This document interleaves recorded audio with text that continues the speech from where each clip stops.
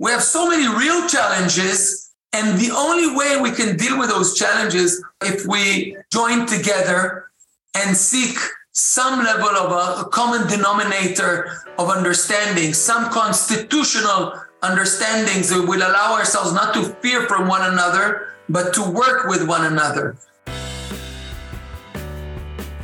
From the Jewish Founders Network, this is What Gives, the Jewish Philanthropy Podcast. I'm Andres Pokojny. On What Gives, we explore and debate the issues that matter in philanthropy and the Jewish community. And along the way, we build a deeper sense of community by sharing stories, getting to know the people in our field, and spreading ideas that can help all Jews and all givers change the world. Today, we're speaking with Yochanan Plesner, President and CEO of the Israel Democracy Institute. Plesner grew up in Jerusalem and served as a soldier and officer in the IDF's elite Sayeret Matkal unit, in which he still serves as an active officer in reserve duty. Formerly the co-founder and CEO at an international enterprise software company based in Israel, Canada, and the US, he was appointed in 2005 by Prime Minister Ariel Sharon as head of special projects in the Prime Minister's office. In 2006, he became the first Secretary General of Israel's new ruling party, Kadima, and spearheaded the creation of the party's organizational infrastructure. He served as a member of the Knesset and was a member of the Constitution, Law and Justice, and Defense and Foreign Affairs Committee. He was co-chair of the Knesset Lobby for Higher Education and chairman of the Knesset Permanent Delegation to the Council of Europe. He now leads the IDI's non-partisan work to bolster the values and institution of Israel as a Jewish and democratic state. In these times of turmoil for Israel, Yochanan and I spoke about the consequences of the new Israeli government's initiative for judicial reform that many, full disclosure, myself included, consider extremely detrimental to Israel's democracy. Yochanan explained why those changes are so troublesome and how today's issues compare to the existential threat of Israel's past and his hopes and aspirations for the future of Israeli democracy. Take a listen.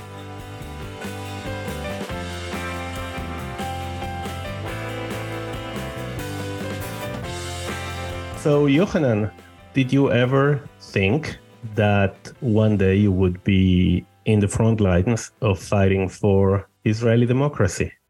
Well, it's a direct question, Andres, and the answer is no, not in this way. To some extent, I feel like I'm living in a dream or perhaps in a nightmare. Yeah. But no, I didn't think. We knew that Israel has huge challenges.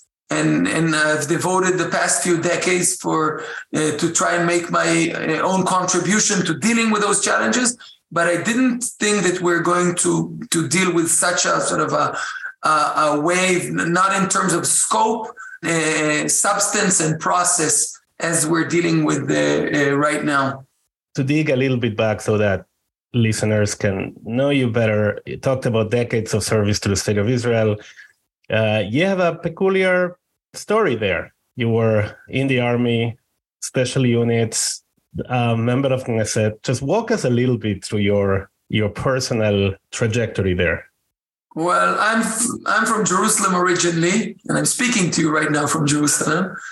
And probably my formative years were in Sayeret Matkal. I'm a major in reserves. I still in active reserve duty, but I served as a combatant and officer for 5 years. And for folks that don't know, Sayeret Matkal is the really badass Israeli commando unit. The equivalent of the Green Berets or Delta. A combination of Delta Force and Green Berets. Yeah, he's schwitzing a little bit here, but it's true. It's true schwitzing. He deserves it.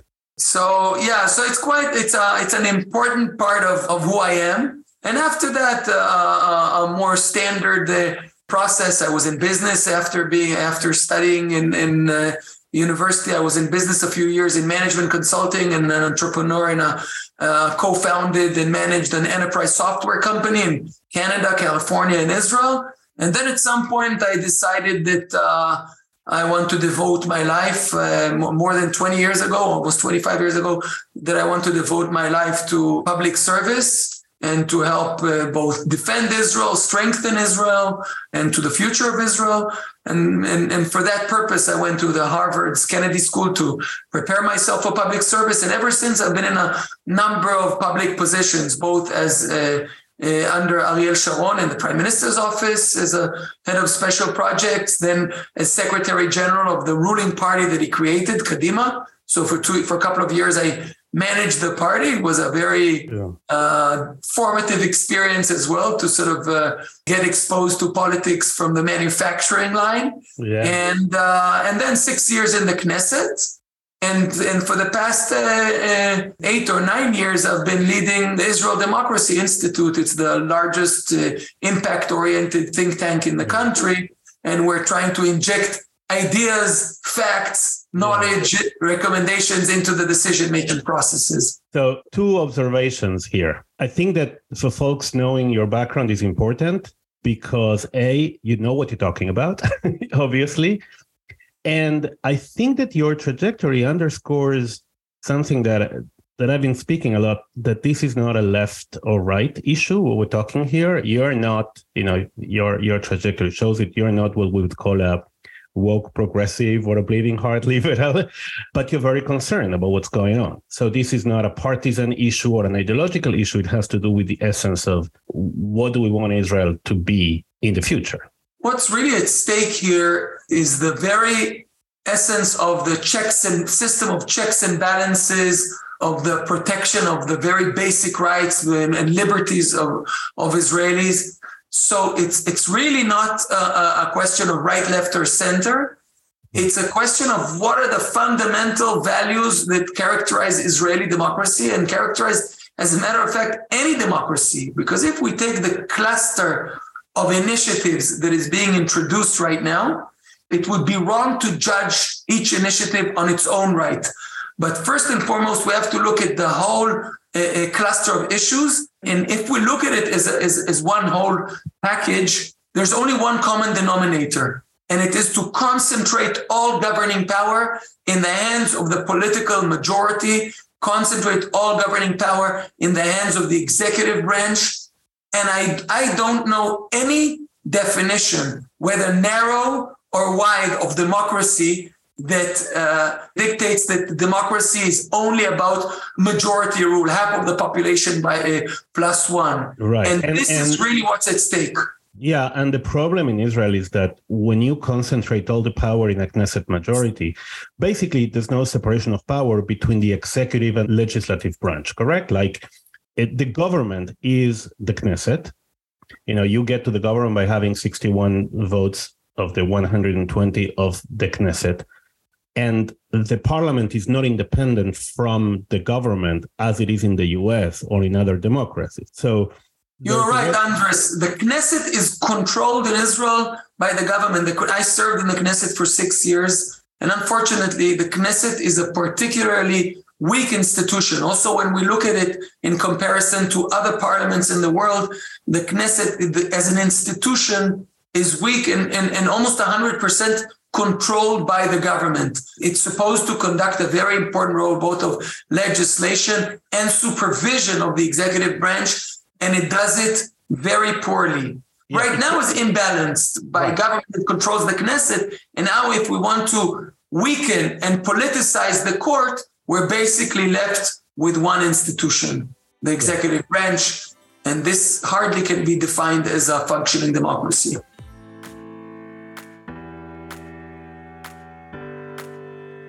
So let's walk through the changes that are being proposed now. One is the judicial reform. With your permission, if we take a step back. Okay, go ahead. I think it would be relevant to share with you and your listeners, the fact that Israelis from all walks of life are coming out to protest against that package of legislation is a demonstration that something different is happening. Daniel Kahneman, I think, put it quite eloquently. He said, I'm more worried now than I was during the Yom Kippur War. And the Yom Kippur War was obviously an existential threat. All our leading economists, the biggest free market capitalists and the socialists all coming together and saying, undermining the rule of law and undermining the independence of the judiciary will cause severe damage to our economy. And high-tech leaders are coming out, and they've minded their own business and coming out and protesting and intervening. I'm in reserves now for about 3 decades. Never in my life did our group of reservists, it's hundreds of reservists, actually more than 1,000 by now, and never did they come out on a political or publicly controversial issue. Now, reservists from Sayeret Matkal, officers, are coming together, marching these days from Latrun to Jerusalem every day with the Israeli flags. 1,200 fighter pilots are coming out. So Israelis and there's so many examples, something is different, and Israelis are fearful. Many Israelis that, from the backbone of Israeli society are fearful that if those changes are made, irreversible damage will be inflicted, and it will be very difficult then to fix it. Let us understand what are those changes and why are they so dangerous and so unprecedented? So it's a cluster of changes. Number one, we mentioned the fact that, to start with, Israel does not have a constitution. And the basic notion of separation of powers that, for an American audience is almost, self-evident. You have a president with veto power, an independent Senate that the president does not control, and an independent House that the president does not control, and an independent judiciary and Supreme Court, and independent states that have their own authorities, and a constitution that defines the boundaries between all of those institutions and basically guarantees that the power is devolved, that power resides in many places. So this is the American system. And of course, alongside with that, a Bill of Rights that ensures that my basic liberties and properties and freedom of expression and freedom of association and equality before the law, all of these are guaranteed. Now, Andres, I'm sorry that I gave you this long lecture, but we have none of that in Israel. Knesset is controlled by the government. Local governments, local municipalities are completely, all their authorities are concentrated at the central government level. They can grant it and take it back. The Supreme Court is the only independent institution that constrains the otherwise all-powerful government, and it does that without a constitution. So even when the Supreme Court conducts judicial review, the Knesset, with a simple majority, not a special process like you have in America to change the Constitution with 2/3 here and 2/3 there and 75% of states, a simple majority can fundamentally alter all of the constitutional arrangements that we have. So this is our starting point. And from this starting point of a very strong executive branch that once it has a majority in the Knesset can do whatever it wants to our rights, to our separation of powers, now there's an attempt to, number one, politicize the appointment of all judges. So not only will the Knesset define all the laws and the constitutional rights, but it will also define with a majority from the coalition all hundreds of judges per year, not only the judges in the Supreme Court that deal with questions of sometimes a constitutional public matters, but all judges that deal with criminal affairs, with transportation, all of them will be political nominations. And Andres, as somebody who's been around in politics for a year or two, when politicians get a full authority to make hundreds of good appointments of judges, from now on, it will be part of the coalition negotiation. If you want to be a judge or if you want to be promoted as a judge, there's only one thing you should do. Start subscribing members to the Likud or to any other party that is in power. This is pretty much synonymous to paving a motorway that will take us in the direction of corruption and of a lack of a professional and independent judiciary. So appointment of judges, and let's talk about it for a minute. I've been, sparring on Twitter, friendly with some, in a friendly way mostly, with some people that say, well, but the current system is also broken because basically you have a caste of lawyers and judges that decide themselves who the judges are going to be, with no participation from the public. So people say, well, that's not very democratic either. Is there a middle way Well, the nice thing, and we've learned it, unfortunately, in the JFN conferences, it was also discussed, you can say everything. It doesn't matter if it's right or wrong, but you can say everything. So now the truth about how judges are appointed in Israel is that there's a judges selection committee chaired by a politician from the coalition, the justice minister. And there are 4 members in the committee. 3 of them are politicians from the coalition. There's a certain balance between politicians from the coalition, members of the Bar Association, and 3 judges in a 9-member committee. So it's not a committee where judges appoint themselves. Actually, the judges are a minority in this, and they don't even chair the committee. And especially nominations for the Supreme Court required consensus because you needed 7 out of 9. So it forced the politicians and the judges and the members of the bar to agree, to sit and agree and reach consensus. And this is a system that has been in place since the beginning of the 50s. Is it perfect? Of course not. But it produced a whole decades and generations of judges that were by and large never corrupt.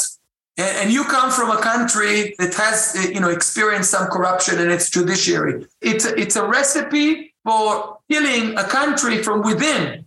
Yochanan, this is why, what I try to explain, my friends that didn't have the privilege that I had of growing up in a dictatorship, people sometimes relate to these things as well. Those are like little niceties of democracy. People take it for granted, the fact that we don't have that our judges are not corrupt and that are by and large professional. Now, there are changes that can be made, but fully politicizing the system and giving all power to the politicians. When the courts go, basically everything goes. Like the courts generally are the last rampart to the rule of law in a country. And one of the things that is being talked a lot about is the override clause that would give the government the authority to revert any judicial decision. Correct?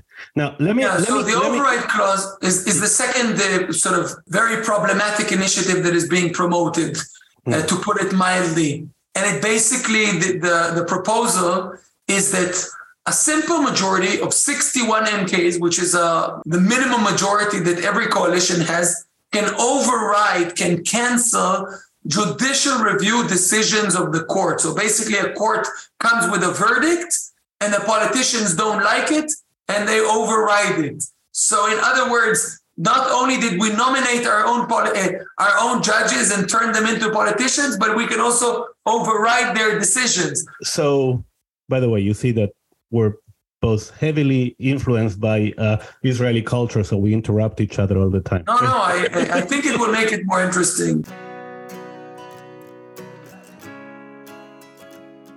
To put this in very specific terms, so let's say the coalition says, we are going to nationalize your bank deposits, right? This happened in Argentina. We're going to, in Argentina, the government decided to nationalize the bank deposit. They didn't expropriate them. They transformed it into government bonds that eventually became worthless. And the court said no, and the government said, we don't care what the court says. So basically, with this change, a situation like that could certainly happen in Israel. A 61 MK majority could say, we gotta nationalize your bank deposit. You're gonna go to the court. The court will say, of course, this is illegal. And then the same 61 MK's majority will say, well, we override that decision of the court. Yes, and Andres, you gave me this example, and initially I thought, well, this Andres is exaggerating and this will never happen. But yeah, it did happen in Argentina. In some way, it happened in every country without an independent judiciary. Yeah. And this is why so many economists and former governors of the Central Bank of Israel came out in a very unprecedented manner and spoke very forcefully against it, because they said in a country there's no independent protection of property rights and intellectual property and economic rights, there will be grave economic ramifications. It will change the calculus of investors. When they make an investment, it will increase the risk. It will even change the calculus of owners of assets within Israel on whether they want to hold their asset portfolio in a country where their assets are not guaranteed. And I must say on this also as an Israeli, it aggravates me that some of the Americans and American philanthropists who are promoting those ideas in Israel, they sit in America and their assets are guaranteed by the American Constitution and the American judiciary. So yeah, it has repercussions both for economic rights, but it's the same also in religion and state. You know, if I have 4 daughters. If I want to be sure that my daughters will be able to live their lives and have access to the public sphere, and tomorrow there's a legislation that says segregation in the public sphere, and somebody will file a petition to the Supreme Court and will say it's not constitutional because it violates the principle of equality, then the Knesset, with a simple majority, can override it. Given Israel's political culture, once politicians know that they have a certain right, they will always use it. It will be override built in on every issue into every coalition agreement. And those examples that you mentioned about religion and state, about gender segregation, those are actual cases that did happen, that were brought before the Supreme Court, like the issue of women in the army, the issue of women in the public space. Those were cases that the government tried to restrict, the Supreme Court litigated, and didn't allow them to happen. So you're absolutely right. You know, the court had to make decisions on equality for women, access to service. And as a result of those judgments, by the way, my older daughter today is a combatant in a special forces unit. I won't say which because she asked me not to, but I'm very proud of it.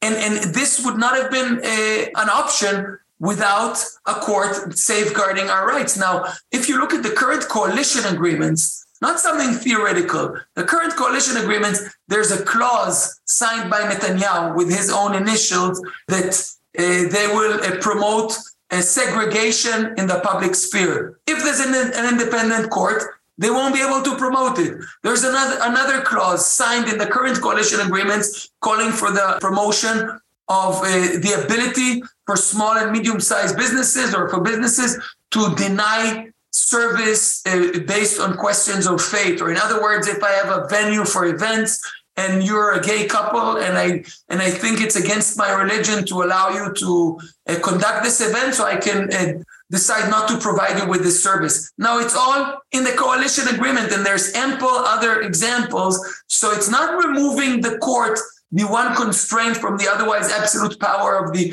political majority as some theoretical whim. It's doing it in order to make concrete changes that will affect almost all walks of life.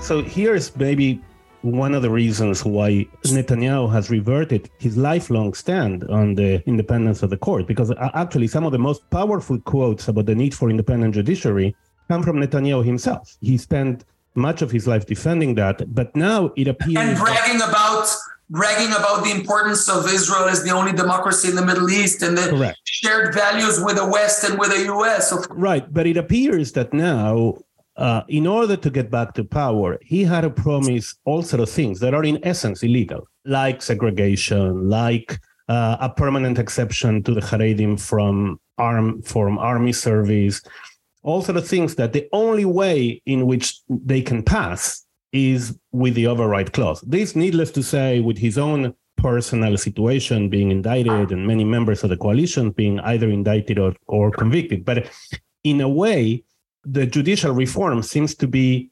necessary for the coalition agreement to work, correct? Yes and no. You're right, because you gave concrete examples that exist within the coalition agreement. But the underlying assumption that Mr. Netanyahu is a captive of the ultra-Orthodox parties and therefore needs to deliver the goods, even if it means undermining the judiciary against his own belief, I think that's not giving Mr. Netanyahu enough credit. He's the most experienced and talented politician around, has been around for more than a generation. And if he wanted to prevent those changes from taking place. He would not have nominated Yariv Levin as justice minister, would not have given him the backing. And there's so many ways to sort of promise. So it's Netanyahu himself. It's the agenda that he decided to back. Of course, there's a personal interest here as well. He's basically taking on the very system that he's confronting in court after being indicted.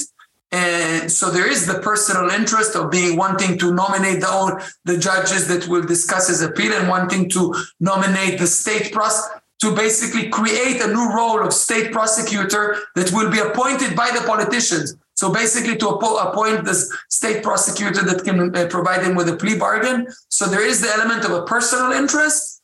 There is the element of the political interest, which you alluded to.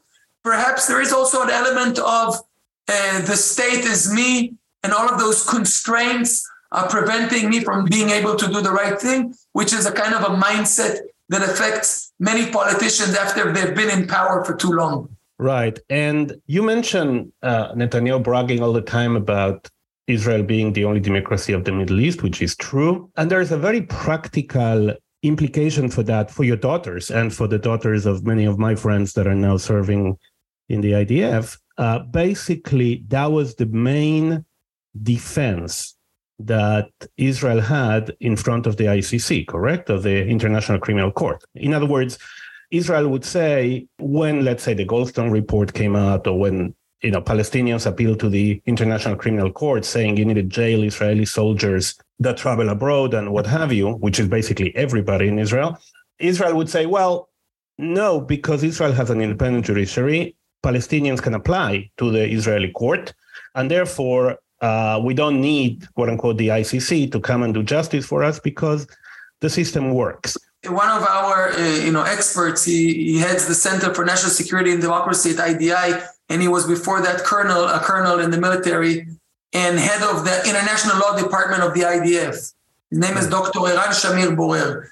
He represented the IDF vis-a-vis ICC, ICJ, and all of those demands by the international institutions trying to put their hands on our combatants and officers and to try and indict them in overseas panels. The single most persuasive argument that protected our combatants and soldiers is exactly what you said, the fact that we were always able to prove we have a strong law enforcement system, strong and independent state prosecutor and law enforcement system, strong and independent judiciary, and we're conducting justice on our own. And therefore, if any of our soldiers did something that demands an indictment or bringing them to justice, it is done by our system. Once we will not be able to demonstrate it, it will strengthen dramatically the case of those who are anyway trying to indict our combatants and officers.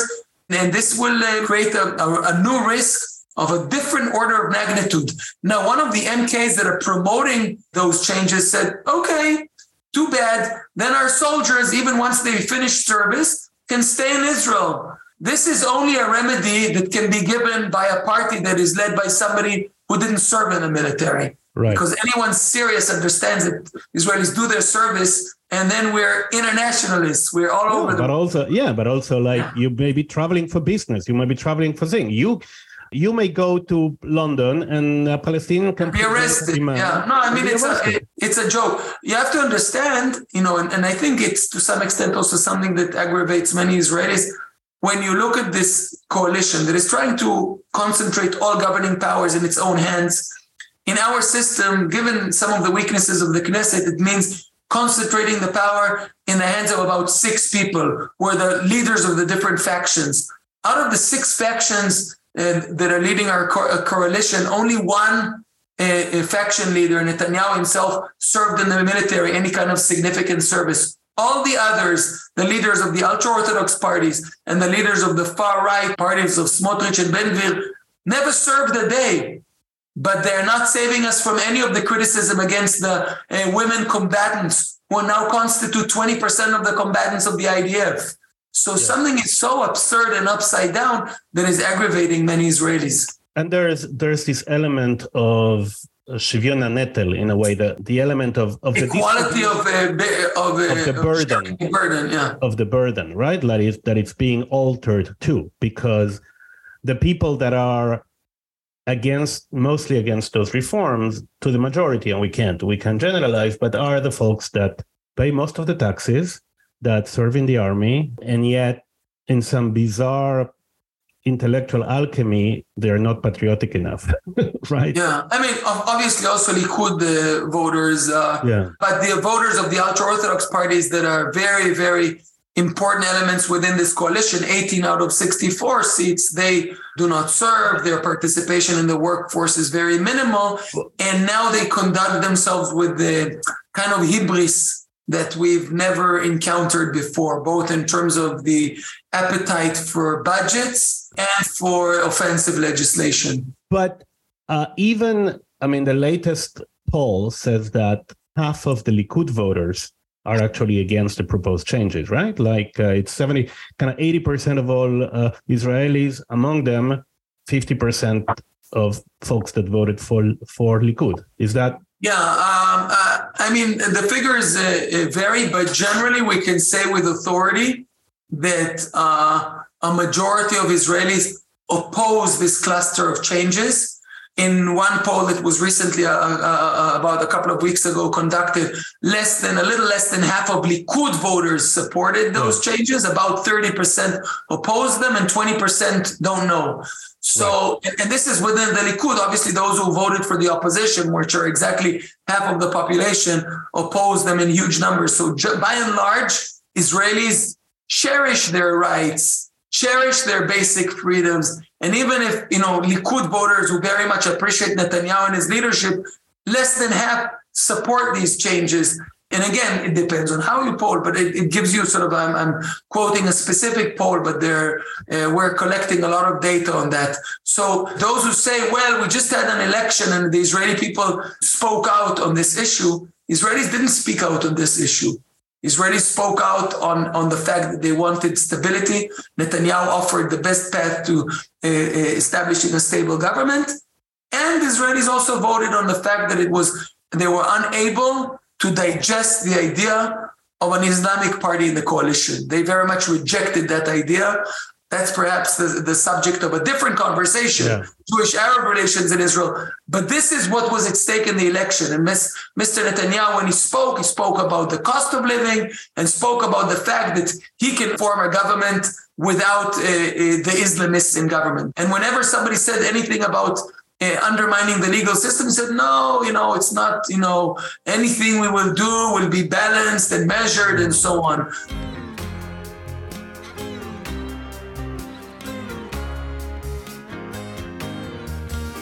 As you understand, many of us in the diaspora are a little concerned because on the one hand, I don't think it's controversial to say that you defend democracy and basic rights and you fight for the Israel you want the same way you fight against the enemies of Israel. But for some folks, it's a little difficult to square these two things. Like, we are under attack. We're in a permanent state of existential war in which anti-Semitism is going up, anti-Zionism is going up. So how do we fight for these things inside Israel? And how do we, at the same time, don't give arguments or succor or help those that hate us? It's a great question because we have so many real pressing threats, problems, challenges that we have to deal with. And you mentioned some, the BDS and the real existential threat, and those were anti-Semites and anti-Semites that disguise themselves as anti-Zionists, and all kinds of problems that we're aware of. And what's so heartbreaking to some extent is the fact that the problems that we've discussed right now are self-inflicted. We have so many real challenges, and the only way we can deal with those challenges are if we join together and seek some level of a common denominator of understanding, some constitutional understandings that will allow ourselves not to fear from one another, but to work with one another. And those are the basic understandings, the basic sort of the minimum constitutional understandings that will allow us to operate without fearing that we won't be able to live based on our way of life and so on. And this is what this argument is all about. To push you a little bit more, I get all that.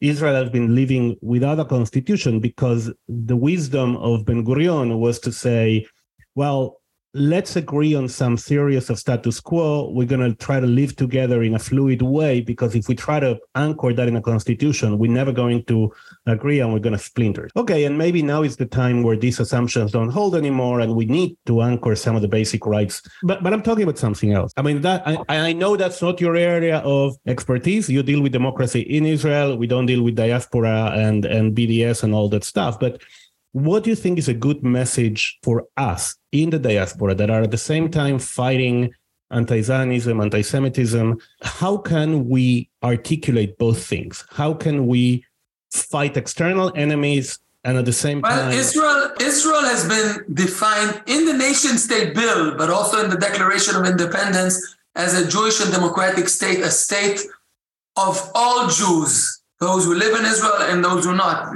Formally, in our constitutional arrangements, like the nation-state bill, we speak about our responsibility and shared fate and shared future with Jews in the diaspora. And now there's a certain debate within Israel on the nature of what it means, of how will our constitutional arrangements look like. And I think there's a role for diaspora Jewry and diaspora leadership in this internal debate within Israel, because the outcome of this debate will affect diaspora Jewry and certainly affect the relationship of diaspora Jewry to the Jewish state. If the Jewish state will become a Jewish state only for Jews from a very particularly Orthodox type, then it will no longer be something that will be a shared project. So if we want this shared project, there are ways to participate in this internal discussion. And there's also much lack of knowledge or ignorance within the Israeli population on those issues. So there's much sort of barren ground, if I speak about philanthropists and Jewish leaders, to sort of educate Israelis on those issues, make your voice heard. There's much to be done. So it's a little bit, you're paraphrasing the famous saying of Ben-Gurion in the early 40s, that we will fight the British as though the Germans didn't exist, and we would fight the Germans as though the British didn't exist. I was thinking of whether to use this the Sefer HaLavan. Yeah, we would fight the Sefer HaLavan, the white paper of the Brits, as if Nazis don't exist, and we will fight the Germans as if the Sefer HaLavan doesn't exist. I was actually thinking of bringing up the same quotation, and I decided to refrain from it. Yeah, because we don't want to make those comparisons. But in a way, I will fight, and this is my personal commitment, right? I will fight BDS and the haters of Israel and the anti-Semites and those that seek to legitimize Israel, as if though those changes. And I would simultaneously fight for the character of the state. And I agree with you, Andres, but those fights are not necessarily separate or conflicting. Because if we are going to implement this package of changes, it will provide such a boost to the anti-Israeli voices and then so on. They will have more ammunition to throw at us. You mentioned a specific area of the relation of these changes to the diaspora. One is the change to the Chok HaShvut, correct? The law of return. So, like, for folks to understand, some of the members of the coalitions want to change the law of return that now has the grandparents clause, that if you had one Jewish grandparent, you can emigrate to Israel and be considered a Jew by the state. And they want to change that. Now, that would actually leave out of the equation many of the American Jews, both left and right. Intermarriage is a very broad phenomenon. So how realistic you think that change is? I don't think that the first thing, even if those changes pass and, judicial review will be sidelined, I don't think that the changes to the law of return will be the next agenda item on the government. Over time, I cannot guarantee it, but I don't think, the government's agenda is concentrating all power in the hands of the political majority because the ultra-Orthodox have an agenda, as we mentioned it before. The settlers have an agenda. Netanyahu has an agenda. The main agenda item of those three factions that make up the current coalition are not focused on changing in this way the relationship between Israel and diaspora Jewry. But once there's no judicial review... nothing guarantees it, of course. President Herzog called for a broad dialogue on these issues. Are you hopeful that some sort of national dialogue on these issues will be conducted? Well, the president, as you mentioned, the President Herzog called for sort of a suspension of the promotion of this package of legislation. He called for a couple of weeks in order to convene a dialogue and to try and identify a different path of a broader consensus. His call was denied. Basically, the Justice Minister, Netanyahu, said that they will continue with the legislation in the Constitution Committee. So the coalition has the numbers, and in a country without a constitution, has absolute power to push ahead with its package of legislation. We are at IDI convening a group for dialogue. What constitutional principles that a broad majority can agree on, how will it look like? But until there are political players from within the coalition that want to sort of adopt or provide or rely on such a process, then all the power now is in the hands of the coalition, and we cannot trust that a compromise will be sought after. So what happens, just curious about the system, what happens if there's an impasse? Let's say the government passes a reform, the Attorney General says this reform is illegal, the Supreme Court says reform is illegal, and even they try to override, and the Attorney General says it's illegal, the Supreme Court says the override is illegal. So does it leave us in a limbo of not what you're describing is not inconceivable, unfortunately, and what you're essentially describing is a constitutional deadlock. Basically, the Supreme Court can say, well, the Knesset is misusing or exploiting its role as a constitutional assembly in a way that is making laws that should either not be part of a constitution or against the fundamental character of the state as manifested in the Declaration of Independence and so on. And if then the court decides that, say, the decision to fully politicize the system of appointment of judges is not constitutional, the judges selection committee convenes nevertheless in the new format. Is it legal the way they're appointing judges or not? Who should the chief of police listen to the court or to the government? So we might end up in a very undesired situation of a constitutional deadlock, assuming those train of legislation will continue in 100 and in 200 kilometers per hour. In this bleak scenario, what gives you hope? Israel has been through worse. So we mentioned that some Israelis are comparing the situation to the Yom Kippur War. In the Yom Kippur War, we won in the end.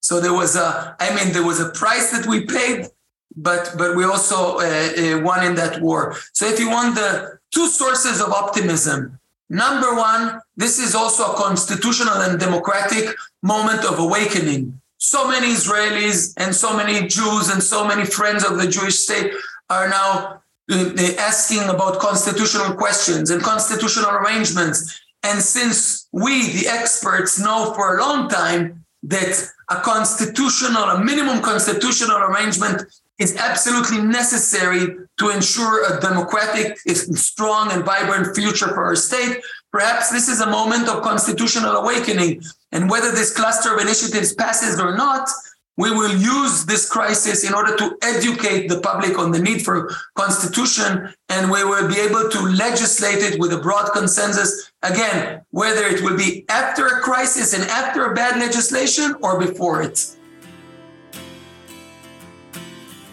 So, Yohanan, thank you so much. And by the way, thank you very much for your service to the country, to the Jewish people.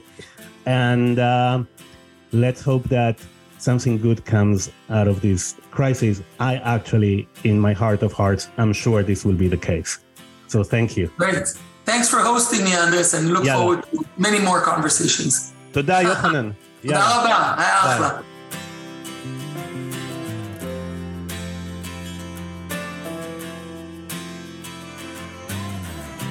Thanks so much to Yochanan Plesner. You can read more about Yochanan's work and that of the Israel Democracy Institute at idi.org.il.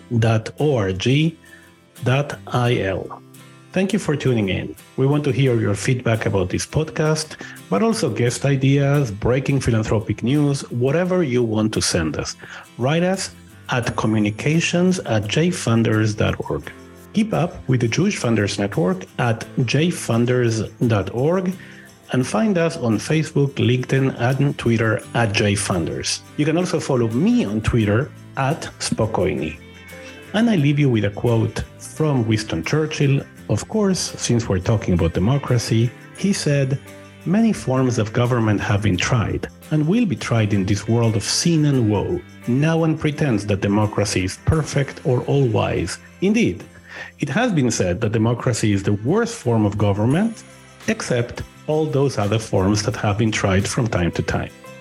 So keep believing in democracy, keep giving, and join us next time on What Gives.